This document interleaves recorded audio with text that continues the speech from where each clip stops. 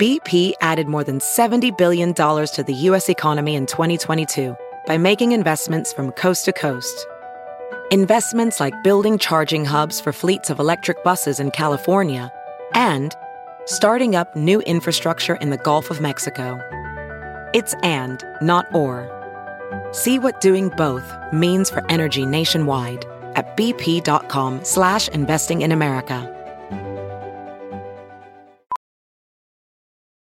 VR training platforms, like the one developed by Fundamental VR and Orbis International, are helping surgeons train over and over before operating on real patients. As you practice each skill, the muscle memory starts to develop. Learn more at meta.com/metaverse impact.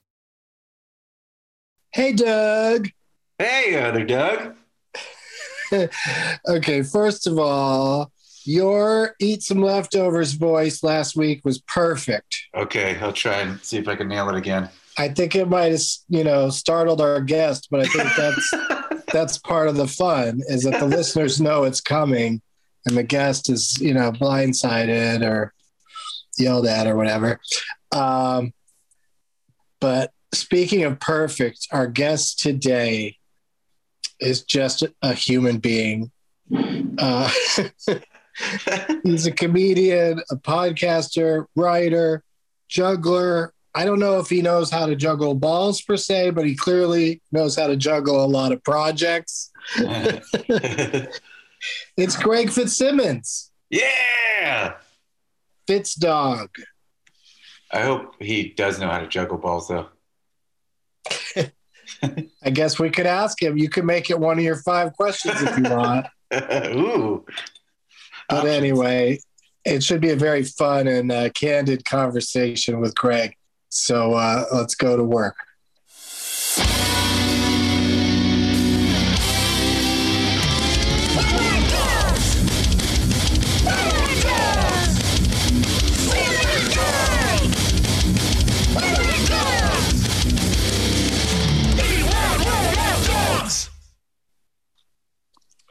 Hello, Greg Fitzsimmons. You put me in a mood, Doug's, with that song. That was awesome. Yeah, right? It really, It gets everybody pumped up, or maybe not all the guests, but most of the guests seem to be really pumped up by it. That's why we play it, because we could just put it in and post, Well, it's funny because I think every comic, when they walk to the stage, they always ask you, the manager will say, what do you want to come up to? And it's kind of something that you have to think about, because if you go up to Guns N' Roses, welcome to the jungle, and the place is pumped up, and then you're like a Dan Mintz kind of a comedian who's doing low energy one-liners, it doesn't really match. Good evening, everybody. You guys ready to rock out? Yeah. What's your song? What do you go up to? What's that? Oh, I don't. That's the eternal game that as a comic I play with the sound guy, because I refuse to. I should just pick a song and just ask for that. But first of all, when you ask for a specific song, that'll be the one out of millions that they don't have for some reason. Yeah, right. And then you bring your own. Then you're in a whole nother level. But I do the same dance every time. I say, play whatever you want, surprise me. It doesn't really matter, it doesn't matter to me, but I will make fun of it if you play something stupid. Right. And then they take that as like a challenge to play something stupid instead of just playing something good, Yeah. Yeah. Right. And they don't learn their trade. They're people that they work there for a few months and then they move on to managing the club or managing comics or leaving comedy altogether. Like nobody just wants to be a career, sound guy in the back of the comedy club, bringing on the comics with the music. So, because it's not even a respectable DJ spot, because you only get to play that, 30 seconds every time somebody gets introduced. Well, that's what was so cool about the Comedy Store is this guy Jeff played, Jeff, who sadly passed away this year. But he would sit at the piano, and it was like this Sisyphus kind of a job where he would, when a comedian was almost done, he had to get back to his piano and play their outro music and then wait for them to intro the next guest, the next comedian, and then play intro music for them. And then he would go in the back and drink and get high, and you'd laugh with him. And he was like the greatest fucking hang. And sometimes he'd be so high, he would just forget, and you would be waiting. And the worst part was he would tell you who's on next, because a lot of times it would shift depending on, Bobby Lee didn't show up or whatever. And then you don't know who's on next. What if when he said Sisyphus, we were like, that's the word of the day, and screamed like Pee-wee's Playhouse? Well, I didn't say Sisyphean. I guess that would have really been the word. Right, but that's the thing is Sisyphus, it's a constant labor, whereas this guy found a way to have fun, in between boulders. Right. Right. Which is the key, when you do have to do something so repetitive. But also that job is that's kind of a rarity in comedy clubs. There's rarely like a guy who plays you on and off with live music. When it does happen, I love it. Like comedy clubs, so many of them will have a piano on the stage and never gets, most comics don't play the piano, but I'll just go over there and do a bit with the piano just because it's there, Yeah. Right. It's exciting that there's a piano there, even though I don't play. I, came up with a little bit that I do every time, like especially at the Melrose Improv, because people see 8 comics in a row all lean on a piano and nobody ever plays it. Right. I know it's your one prop. It's a beautiful big prop that makes noise. You can do anything. And that's how Zach really blew up, I think, because if it wasn't for the piano, I don't know that he would have gotten as big as fast as he did, because he was like a really, really good kind of jazz pianist. Yeah, and it was such a great framing device. I mean, there's lots of guys do it with guitar, and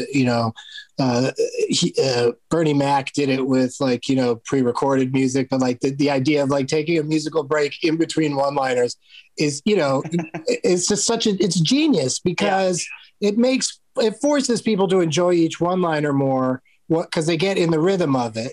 And then when one doesn't get a laugh, all you got to do is make the right face, and then that'll get a laugh. Right, and it also sets the tone for it being super sincere. And then when the joke comes out and it's silly, it's just a funny juxtaposition. Yeah, absolutely. I can only play the Axel F theme song from Beverly Hills Cop on piano, but I don't think I could build around that. You know what I mean? It'd be kind of tough. I think that's all you need to know. I wasn't gonna spoil it in case anybody sees me live ever again in the future, but I just bang on the piano and say that's from the soundtrack of The Pelican Brief.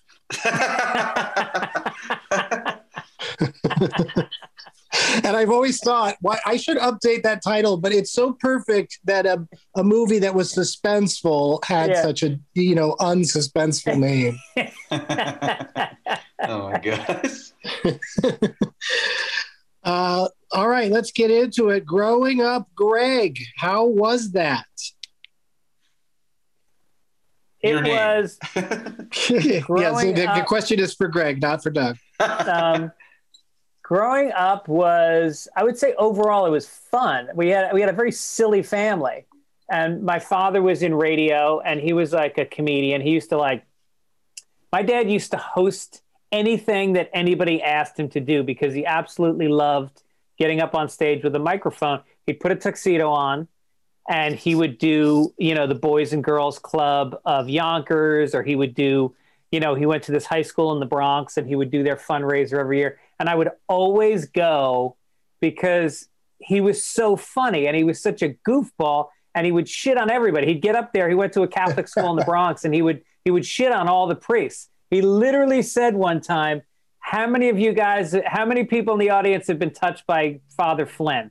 Because he did. And he didn't give a shit. He was hilarious. And then my mother was the youngest of 7. She grew up in the Bronx also, in a family that was all all 4 of my grandparents were from Ireland. And it's a culture of storytelling and ball busting. And so our kitchen table, we had these long dinners where we just laughed the whole time, so it was a fun childhood. It was mixed with My dad was also a raging alcoholic, and he hit me, but I loved the guy. Was that and the name? Go ahead. Specifically, the name Greg. How do you feel that's worked out for you? It's a very white name. I think when black people make fun of white people, they'll pull out Brad and Greg as the names to mock. Like I remember in Animal House, one of the guys who was in the snooty fraternity, the rich guys, he was Greg, and it was a punchline. They literally got a laugh on his name, and that hurt me. Greg. Yeah, it does have, you can really, we've found and we've discussed this before, but Doug has a similar, people just don't, your expectations are lowered when a Doug is coming around. Yeah, right. Yeah, a Doug is a feature act. A Doug is a middle manager. And I can't picture you as Gregory Fitzsimmons. No, Gregory was a scary, scary thing for me because that was when I was in trouble. I would be upstairs and my father would go, Gregory! And he was like 6'2", and that meant that I had to come downstairs and face the music. So that was the only time I heard Gregory. Yeah, it kind of sounds like angry. I just ducked when you said it. I had a reflexive response. It was really weird when my dad would get upset, he would yell Gregory. So it also triggers me, but it just made no sense in context of Doug. Yeah. The lengthening of the name, or just giving your child a longer name than they already have, seems to be like that goes hand in hand with, like, have you turned around and given the same gift to your children? Do you have a longer version of their name that you resort to when you're upset with them? No, my son is Owen. I think you definitely hit the syllables differently. You hit the first syllable when you're friendly and things are going well. And then if he's in trouble, it's Owen. And Jojo is short for Josephine. And you can't get angry with something as melodic and beautiful as the name Josephine. Or Jojo. That also seems weird to yell at a person. Jojo! It's too cute. Jojo. I'm sick of your bullshit, Jojo. Yeah, there was never there was Vlad the Impaler. Like that works with Impaler. But Jojo the Impaler, you would never hear that. So what's your experience been with Doug's, Greg? Have you known any or other than there was a kid, myself? There was a kid named Doug, and I was a bookworm growing up. I was like, all I did was lay under tables and in my bed and just read books. And so there was this other kid named Doug. And in 6th grade, we had a teacher named Mr. LeRae, and he had a contest for us of who would read more books in 6th grade. And I forget what the prize was, but it didn't matter because he read every Agatha Christie book ever written, and he would read the end first in 6th grade. He wanted to work backwards from the Agatha Christie novel, so he would read the end of it. And I was reading who wrote James Bond? Ian Fleming. Ian Fleming. I read all the Ian Fleming books, and then there was Judy Blume books at that age, and he was a much more serious reader. Like he was a little more intellectual than me. He ended up getting his PhD in English from like an Ivy League school. He was very sharp. But you lost track of him by that point? Yeah, and I really have kept in touch with most of my childhood friends. I just talked to my buddy Kyle, who I've known since 3rd grade, yesterday. But Doug... Yeah, of course you're going to reach out to a Kyle during all of this, but a Doug, forget it. Yeah. It's not worth the trouble. I know. You start dialing and you just go, maybe Kyle's around. Have you ever played a character named Doug?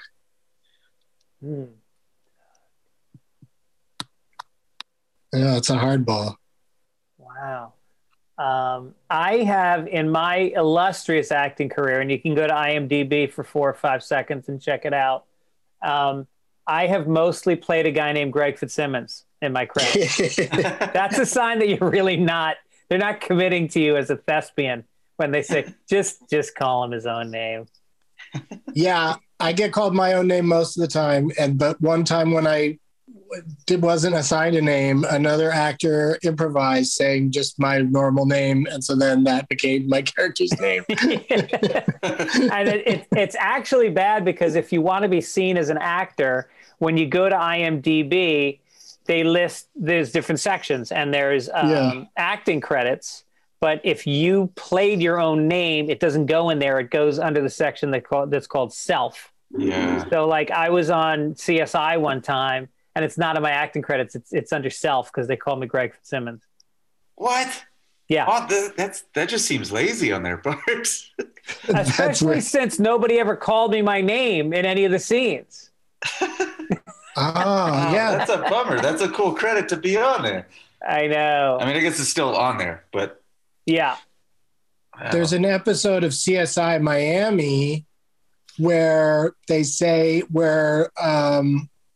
I think the victim, I think it might be the victim in that episode, someone that's murdered is named Doug Benson. And then they say it, several times throughout the show, first and last name. They just go, Doug Benson this or Doug Benson that. And I never really got to the bottom of like, was that intended, or is that, again, just I have the most boring name, so it just fits to just, assume no one is named that. Well, there's a TV show, you guys will know it. It's a Marvel show, and there's 2 characters, and one is named Fitz and one is named Simmons. And one of the actors who plays the character is named Greg something. Oh, weird. The Agents of S.H.I.E.L.D.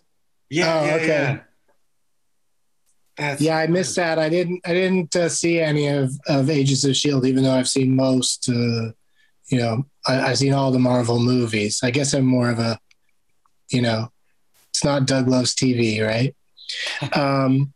Right.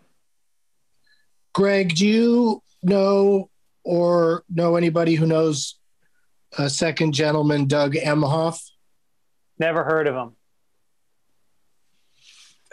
Kamala's husband. He's the second gentleman of our country right now. Oh, no shit. Yeah. Wow. That's the best reaction to that news. There's a Doug in the White House? No. Well, they don't live in the White House. Is this the highest ranking Doug ever? There was never a President sure. Douglas, was there? No, maybe a middle name, and then certainly there was some political figures with the last name Douglas, but Emhoff and Douglas MacArthur, I guess. I was just going to say Douglas MacArthur, yeah. Yeah. So, anyway, I just bring it up because we're trying to get him on this show. He's kind of our, guest that we're crown jewel. Yeah, whatever you want to call it. Have you had other Dougs on?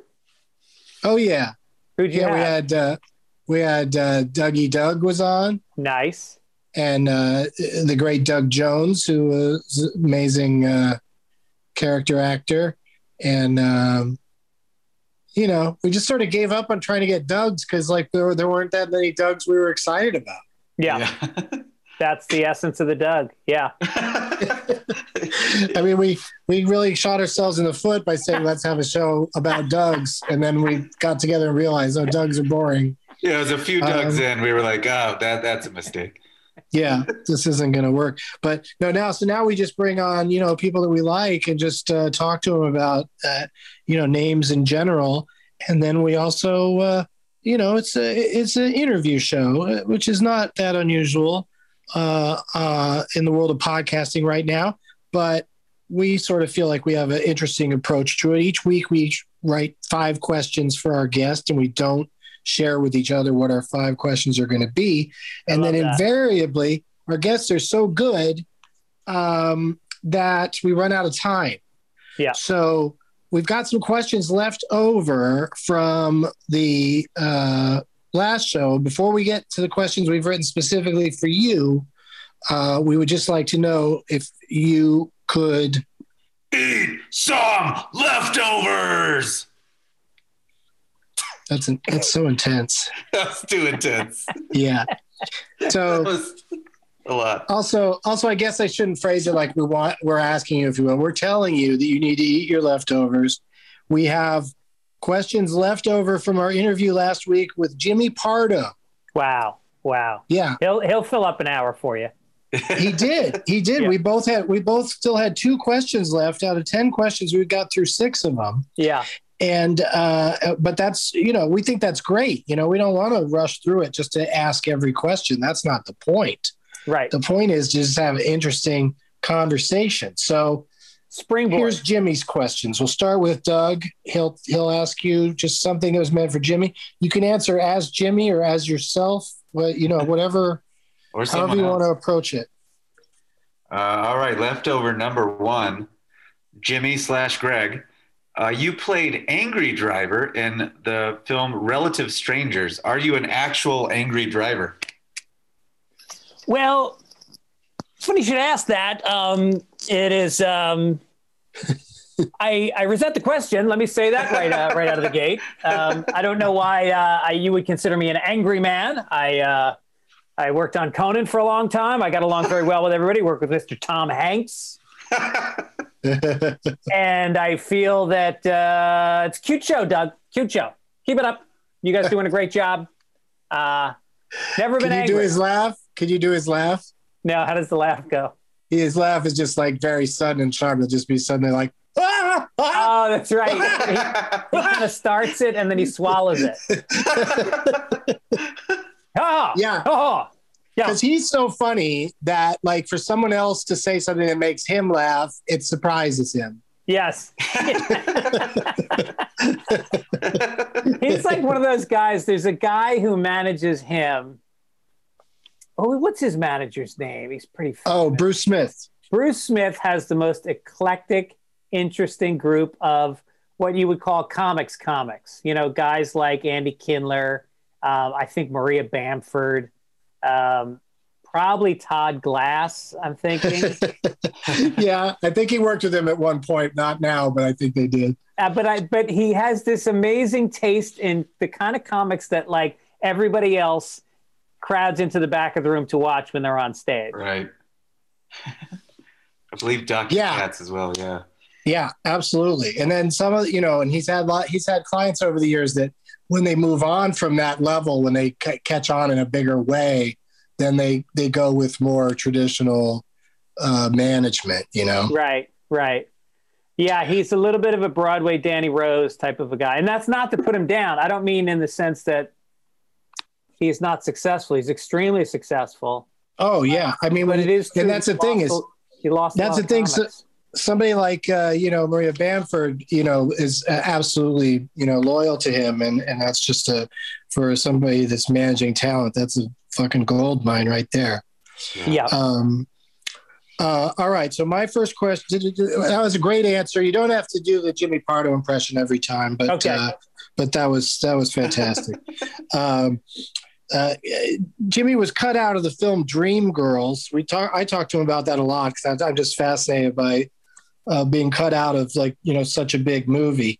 And I wanted to ask Jimmy, is there another movie you would have preferred to have been cut out of? Because he has to talk about Dreamgirls so much, and I don't know if he has any other particular affection for it other than the fact that he was almost in it.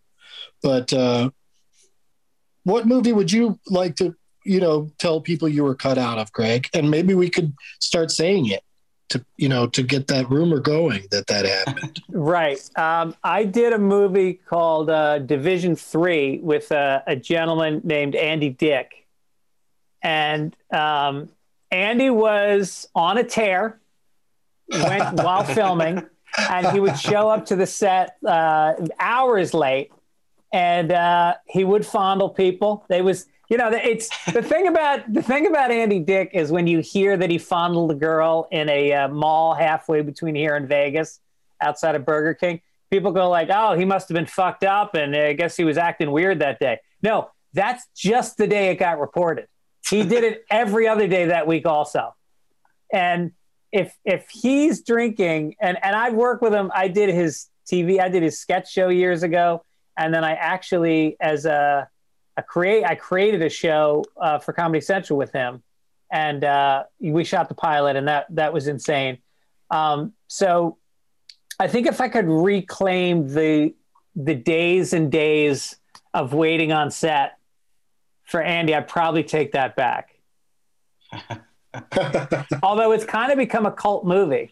A lot of college kids watch it. It's pretty funny. He's super talented. I honestly just stumbled upon it for the first time, today, just doing what you mentioned, checking out your IMDb page. And, I'm certainly intrigued. So how big is your role in this movie? It's not big. I had 3 scenes, and I think 2 of them got cut. But and I'm not going to say it was my fault. And then, but I play a bartender, and they let me kind of improvise a lot, and it was really fun. The guy that directed it is a great guy. He wrote it and directed it, and I always wonder what happened to him because he seemed really sharp. But yeah, I think I was playing Greg Fitzsimmons in that one. Once again. I should say Jimmy Pardo. I was playing Jimmy Pardo in that. Do you remember that director's name? No. Right. I'm embarrassed. To say, but I don't remember much. That's all right. Because he might have just been making movies on a underground stuff that you're just not aware of. Who knows? Who knows what he's up to? It was definitely a shoestring budget, but I'm guessing. I'm Marshall Cook was the director. Yeah. Has he done anything else?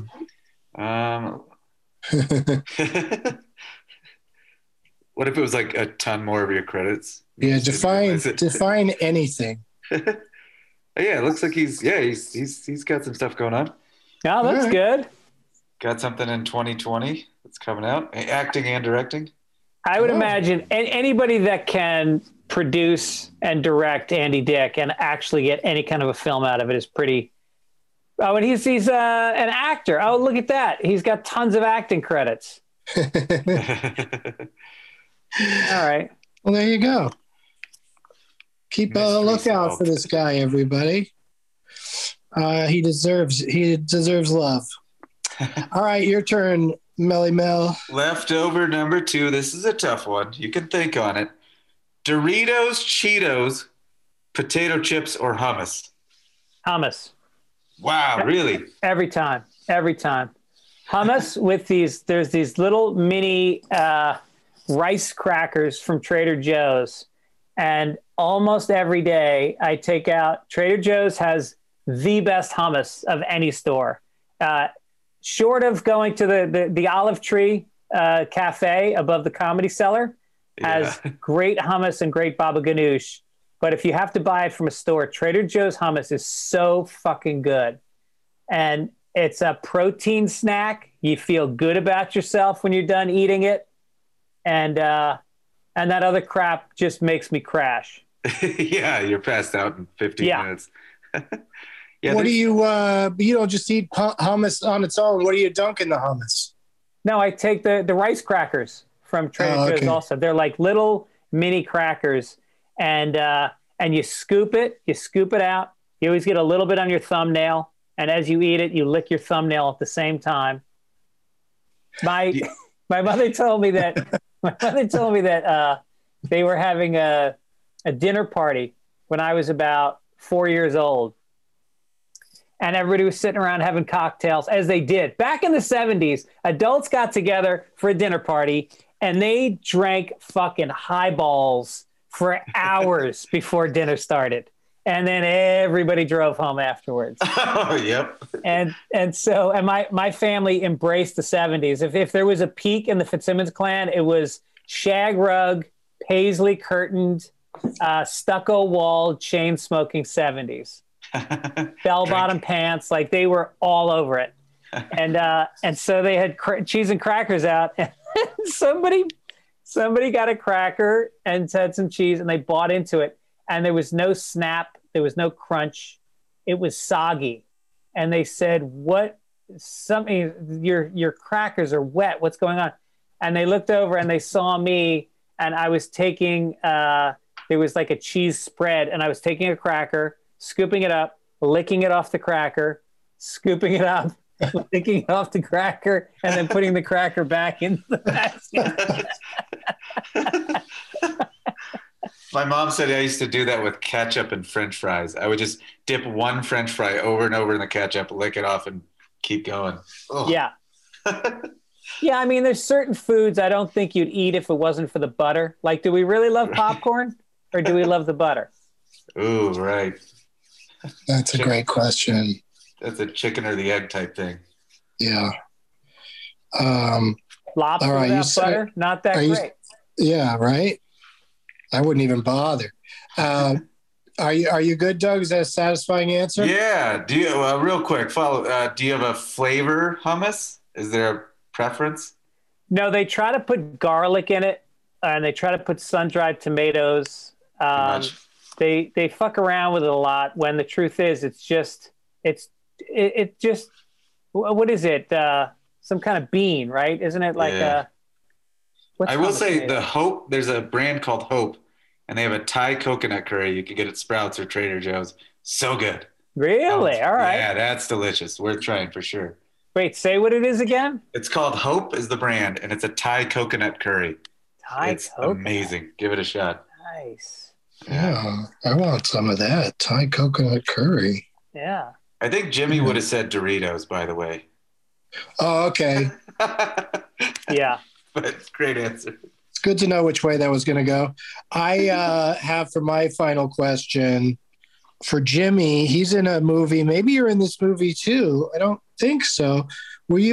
Greg, were you in Kevin Pollak's documentary Misery Loves Company? No, I was not.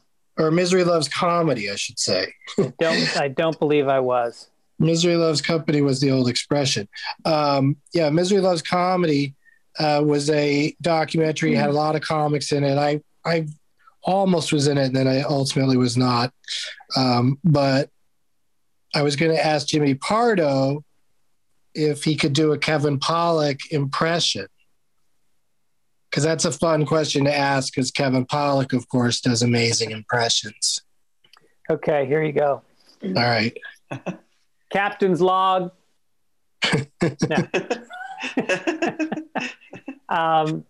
Yeah, for anybody who didn't get that, William Shatner is one of, I'd say he's one in the Crown Jewel, is one of the, Columbo would probably be another one. There's a few impressions that Kevin Pollak really, got a lot of mileage out of. Yeah. And William Shatner is certainly one of them, even getting to do it in front of William Shatner at the, Comedy Central roast of William Shatner. Oh, yes, that's right.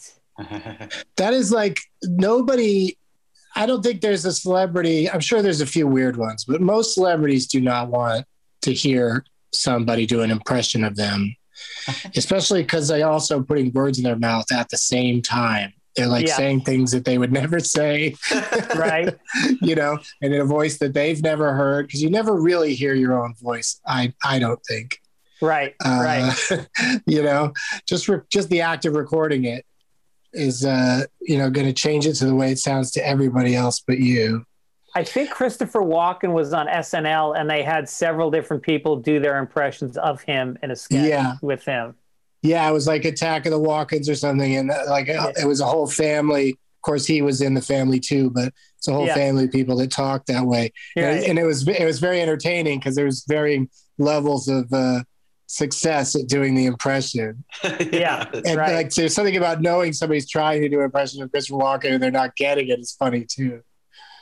Yeah, I did this show. I was a producer on this show that Dana Carvey hosted called Last Impression, First Impression. I can't remember, but it was a talent show for people that did impressions, and I never really liked impressions that much. I just always felt like, as a comedian, it just felt like a gimmick or whatever. But then But then you're around Dana Carvey and you're like, this guy's a fucking artist. Like what he does, and he already had a Trump impression. And I think this job was probably right when Trump got into office.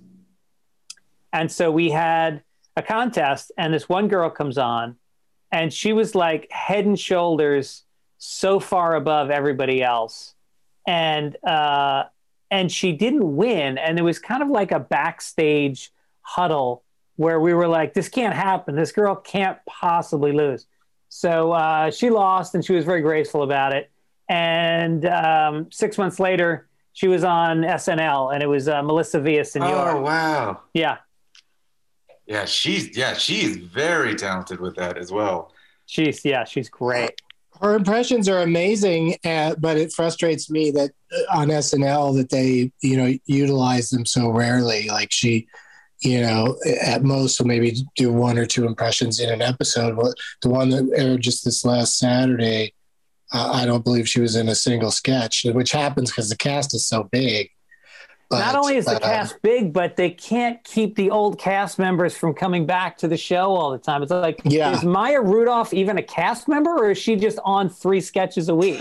She sleeps under the bleachers. She sleeps in Studio 8H is her home. Like, it's crazy. Like, I always feel bad that because I do like seeing the classic SNL people come back, but it's just like we know it from comedy clubs. It's just like being bumped in a comedy club by a famous comedian. It's like, did that famous comedian stop and think at all about how important it is for the non-famous comedians to get their stage time? Right. Especially when they do that and then they come on and they do like old bits. Yeah. It's one thing if you're like really working at new material, maybe you're about to host an award show, so you need stage time, but you would at the Comedy Store used to be such a joke back in the 80s because like a Wayne's brother would stop in and do like an hour in the middle of the show and just do their act, just do like their old act. Yeah, it's a real, ego boost to just be able to go on and go for as long as you want and just do material that, people they're so excited. They don't care that, when it's from or whatever. Yeah. But but then in the long run, where does that get you? I feel like everybody's becoming a little bit more cooperative, but SNL is definitely it's a real struggle to get, sketches on the air. And so you gotta spend a lot of time playing the politics of just getting the best writers on the show to put you in their sketches. I think that's the key is you have to be, like I just had Alan Zweibel on my podcast, and he talked about how when he came in, he was nobody. Like nobody knew who he was. And it was the same thing for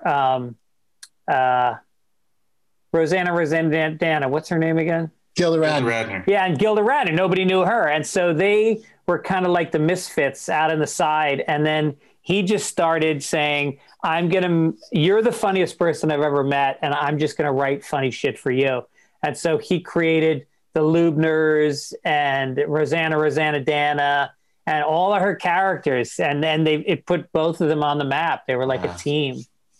Chris Farley, too, he was someone that didn't write a lot of his own material, but people loved writing for him because he was just so charismatic, I guess. Oh, yeah. Odenkirk wrote that. The motivational speaker. Yeah. Forgot about that. Yeah, that's a classic. That sketch is just like, even when you know every beat of it, it's still hilarious. Yeah. Because he literally threw himself into his parts, even in a short sketch. That was a great round of leftovers, Greg. You really did a great job. Thank you. With that feedback. And we hope you're not full after eating all those leftovers, because we've got the main course waiting, written especially for you. We're going to do that after these messages. We'll be right back. As a professional welder, Shayna Ford uses Forge FX to practice over and over, which helps her improve her skills. The more muscle memory that you have, the smoother your weld is. Learn more at meta.com/metaverseimpact. it's Kaylee Cuoco for Priceline. Ready to go to your happy place for a happy price? Well, why didn't you say so? Just download the Priceline app right now and save up to 60% on hotels. So whether it's Cousin Kevin's Kazoo Concert in Kansas City, go Kevin, or Becky's Bachelorette Bash in Bermuda, you never have to miss a trip ever again. So download the Priceline app today. Your savings are waiting. Go to your happy place for a happy price. Go to your happy price, Priceline. We're back, and it's time. Everybody's been waiting for it, but not in a way where they weren't enjoying what they were hearing. But this is just such an exciting part of the show to see if we can get through 10 questions for Greg Fitzsimmons. Do you want to play Guns N' Roses a little bit before we start?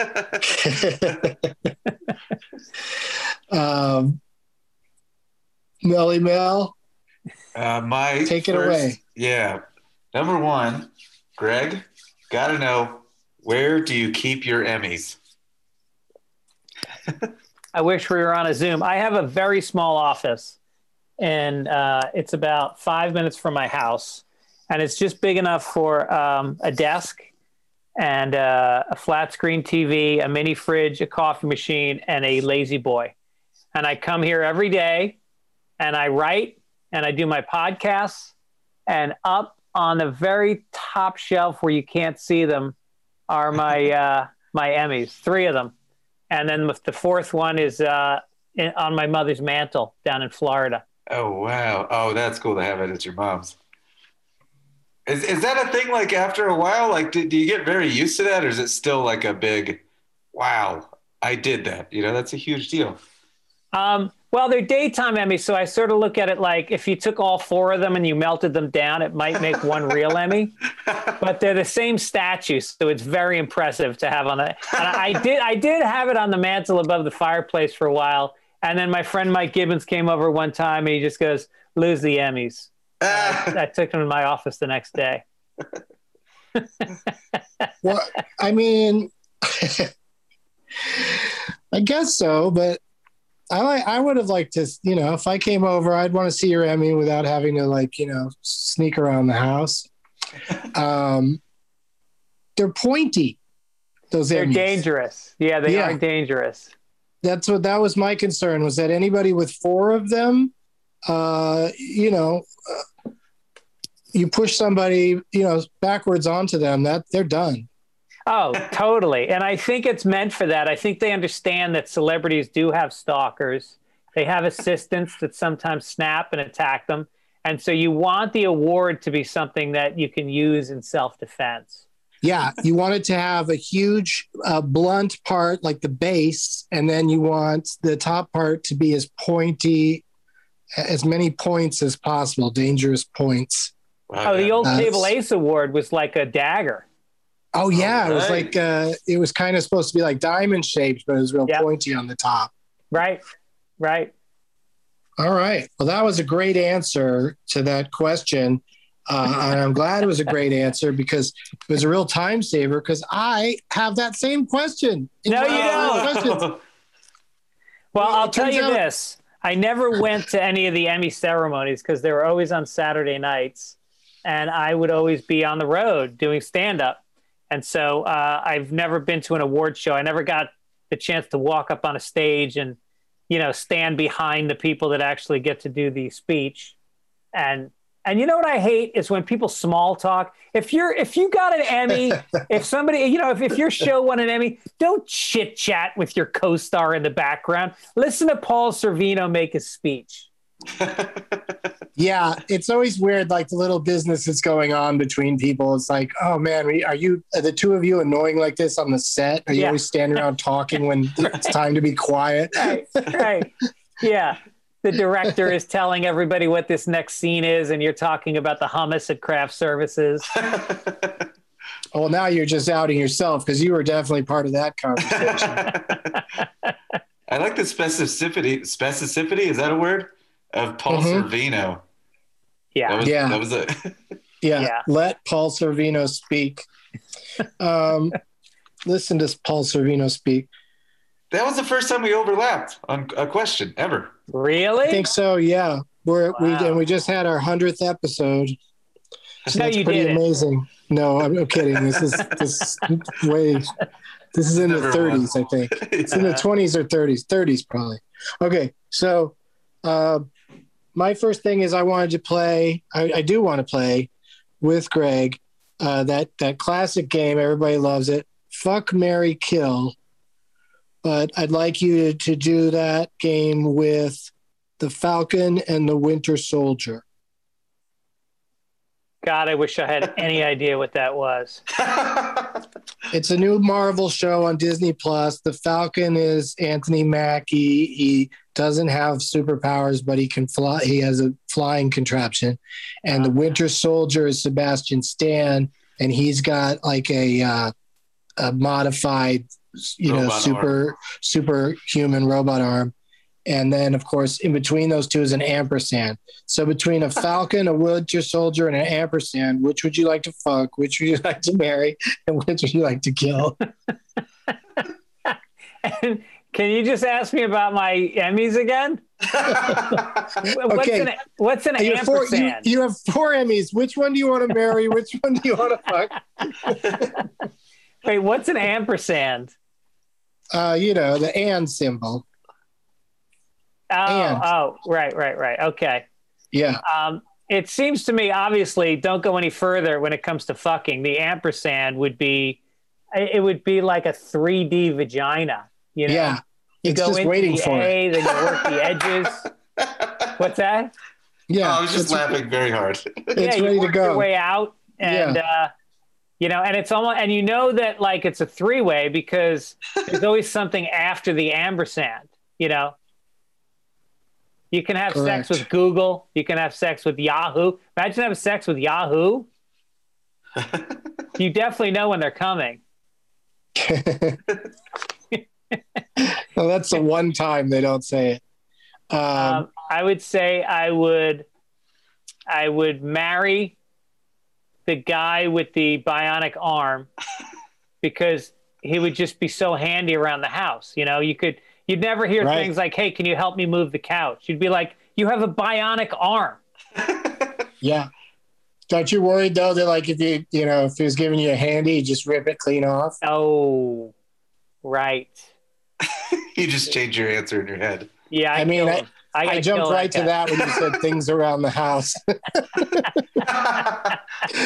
Things that need to get done around the house. Like I need to get jerked off. By the Winter Soldier. Your hands are so cold. What do you mean you want to use your regular hand? Get out of here. He's got those. Greg hasn't watched the show. He has these code words that used to set him off when he was a bad guy for a while. So it'd just be really weird if you trained him with these code words. The word piano means hand job. So it's like the opposite. It's the opposite of a safe word. Right. Yeah. Danger word. Yeah. Yeah. And then obviously, I'm going to kill that guy. And then the guy the guy who has wings, the other guy? Yeah. Yeah. Yeah, I guess you want to marry a guy with wings. It feels like it would be really loving. You get into bed at night and you spoon and he wraps his wings around you. What's more comforting than that? That'd be nice. I think it feels like he just hangs his wings up at night, but just be nice to know that they're there. Yeah. And can he carry people on his back when he flies? Doug, does he ever carry anybody else? I think he does sometimes, but he's not super. He's not like got super strength or anything though. So I don't know. Maybe if they just hang on the back, that wouldn't be too much of a burden for him. Yeah, I mean, forget Waze. You would never look at Waze again. It would just be like, all right, we're late. We're going to Melrose. Let's go. Yeah, and it's also not noisy either. It's not like people know that there's something flying overhead. It's real stealthy. Yep. All right, I'm satisfied. That was a great round. Fuck, marry, kill. Okay. Your turn, Doug. It's weird that you didn't know ampersand, but you knew Sisyphus. I know. I mean, ampersand's a pretty weird word. You don't hear it enough. I stopped learning, I think, in 1996. Yes. Yeah, he started rolling an ampersand up a hill and just gave up. All right, question number 2. What is a weird fact people may not know about your podcast partner, Allison Rosen, who we love? Oh, interesting. What is a weird fact? She was in a band. What? She was a guitar player in like a very serious all-chick band. And that's how she kind of started in show business. And she was the leader. She really ran it. And I got to see them. They had a reunion show. They hadn't played together in like 10 or 15 years. And then we went up to San Francisco to do the podcast Sketchfest.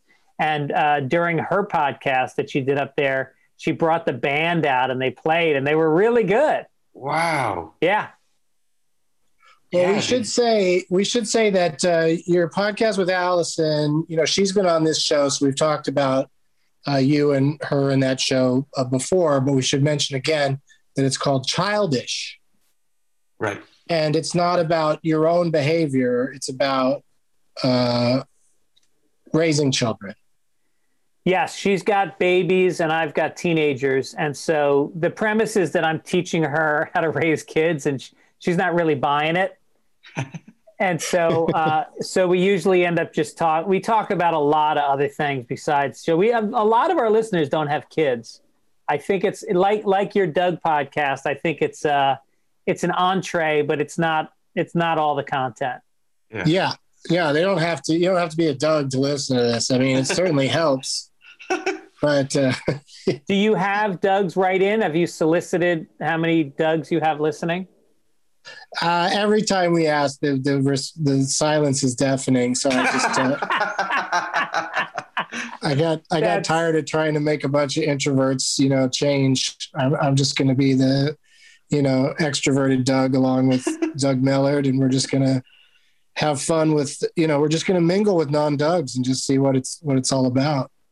Yeah, you got to get out of the Doug circle sometime. Because that's the other weird thing about every Doug I've known, and it hasn't been very many, but including myself, we don't have close friends named Doug. Uh-huh. Like the Dougs don't like bond over being called Doug. I mean, Doug Mellard and I have, managed to get closer during this past year because we started this show together. Yeah. It's my turn for a question, right? Yeah. Number 2. Okay. This one you can maybe answer quickly because we're almost out of time. Okay. Who would you rather let crash on your couch, Pete Holmes or Judd Apatow? Apatow, I should say. You knew that, right? That he prefers Apatow. Yeah. Yeah, his office, he's got a little office building in Santa Monica, and it's called the Apatower. That's a great way for people to get it. Yeah, I think I would have I love Pete, but Pete's a lot. He's a lot to be around. He's just full of energy and he laughs a lot. I loved having him in the writer's room because he just, you've been on shows where the writer's room is just dead.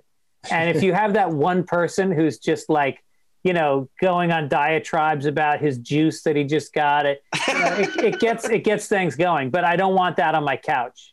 and Judd is the kind of guy I take walks with Judd every other week or so. We take these 3-hour walks from Brentwood to the ocean, and we have never once in all this time had a silence that lasted more than 30 seconds.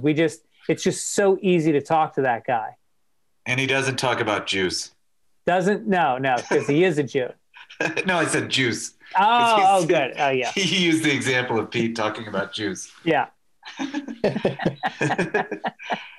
All right, we're running out of time. Hurry, Doug. Ask another question. One more question. All right, easy one. Favorite Western film? Oh, Butch Cassidy and the Sundance Kid. Oh, great answer. Yeah, I was thinking about that yesterday. I was thinking about my favorite Westerns, and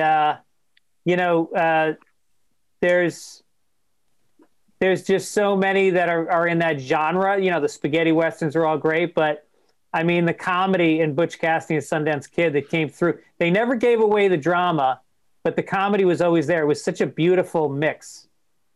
Yeah, and the ending is just epic. Yeah. And a lot of people think Paul Newman and Robert Redford were in so many films together, and it was just that and The Sting, right? Yeah, I think that's it. My favorite part was when they were auditioning to be the security for the wagon delivery guy. And the guy wants to see if Robert Redford can shoot. So he puts a can on a post, and Robert Redford, he throws it in the air, and Robert Redford misses it. And the guy shakes his head, and Robert Redford goes, "Can I move this time?" So he throws it in the air, and he like dives and rolls over and shoots it 3 times. It was awesome. Yeah, that scene's just, I mean, it's got so many great moments in it and lines and stuff. Like, it's really, for what on the face of it looks like kind of a silly Western, it's really a work of art. Just the fact that they spent so much time with, that sequence where Paul Newman is romancing, what's her name? It's Ally McGraw, right? Yeah, it was just like this dreamy thing where they're riding the bicycle and they're it was great. Raindrops keep falling on my head. It's such a strange interlude in the middle of a buddy Western movie. Yeah, it was a very confident movie. It had the confidence to go to different places. Yeah, absolutely. And you've got places to go to that you'd like to talk about. Let's do some plugs, Greg. Let's plug it up, people. Well, this weekend, not next weekend, I'm going to be in Philadelphia at Helium Comedy Club, April 22nd through the 24th. I know that's one of your favorite clubs. Great club. Yeah. And then Kansas City, there's a place called The Comedy Club, and I'll be there April 29th through May 1st. All tickets are available at fitzdog.com. And then my other podcasts are Fitzdog Radio and Sunday Papers.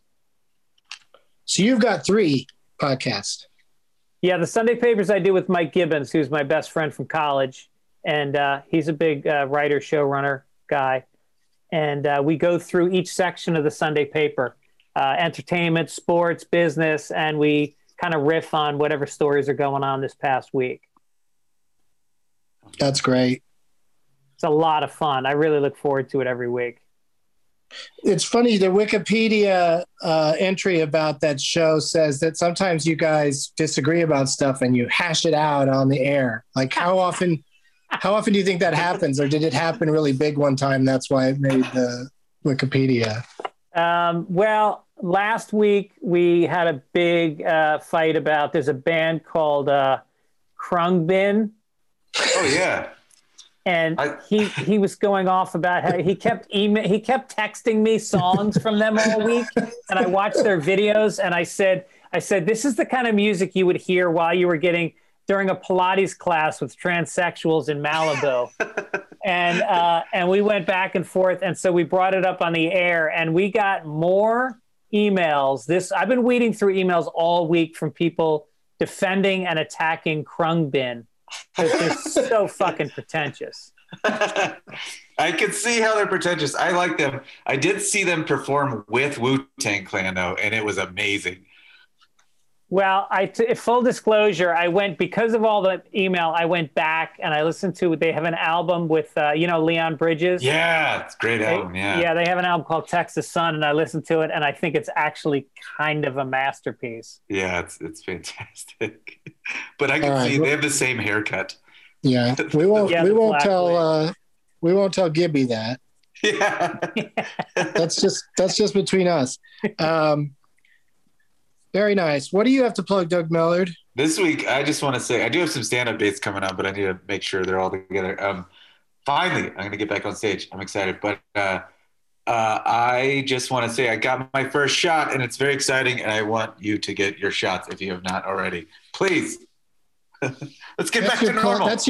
That's your plug? Go get your shots? Yes! It's very important. Watch, he announces he gets his shot, and the next thing he does is promote Bill Gates' new foundation. But,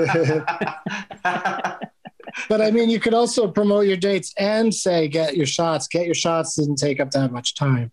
Yeah. Well, I gotta double check on the dates actually, but I just made them. Yeah. But all right. Well, next week soon. we'll talk all about your road dates. It'll be exciting. I've got a show coming up before then, though. Next Tuesday, 4/20/21 at 4:20 Pacific time. Doug Benson's Comedy Sesh, rushtix.com/Doug-Sesh. Just go to rushtix.com. They don't have that many shows. You can find it. It's the one that's on next Tuesday, April 20th. $10 gets you in. Should be a long, fun show. Greg Fitzsimmons, thank you so much for taking the time to be with us today and just being a great guest. I always have a great time talking to you. We always name the episode after something, some sort of Doug pun, something that happened during the show. And you are often referred to by the nickname Fitz Dog. So I was thinking about just calling this episode Fitz Doug. Nice. Yeah. I like it. That works. All right. Thanks, dude. Thanks for having me. Man. Good hanging out with you guys. Yeah, appreciate it. All right. As always, Fitz Doug. Got it.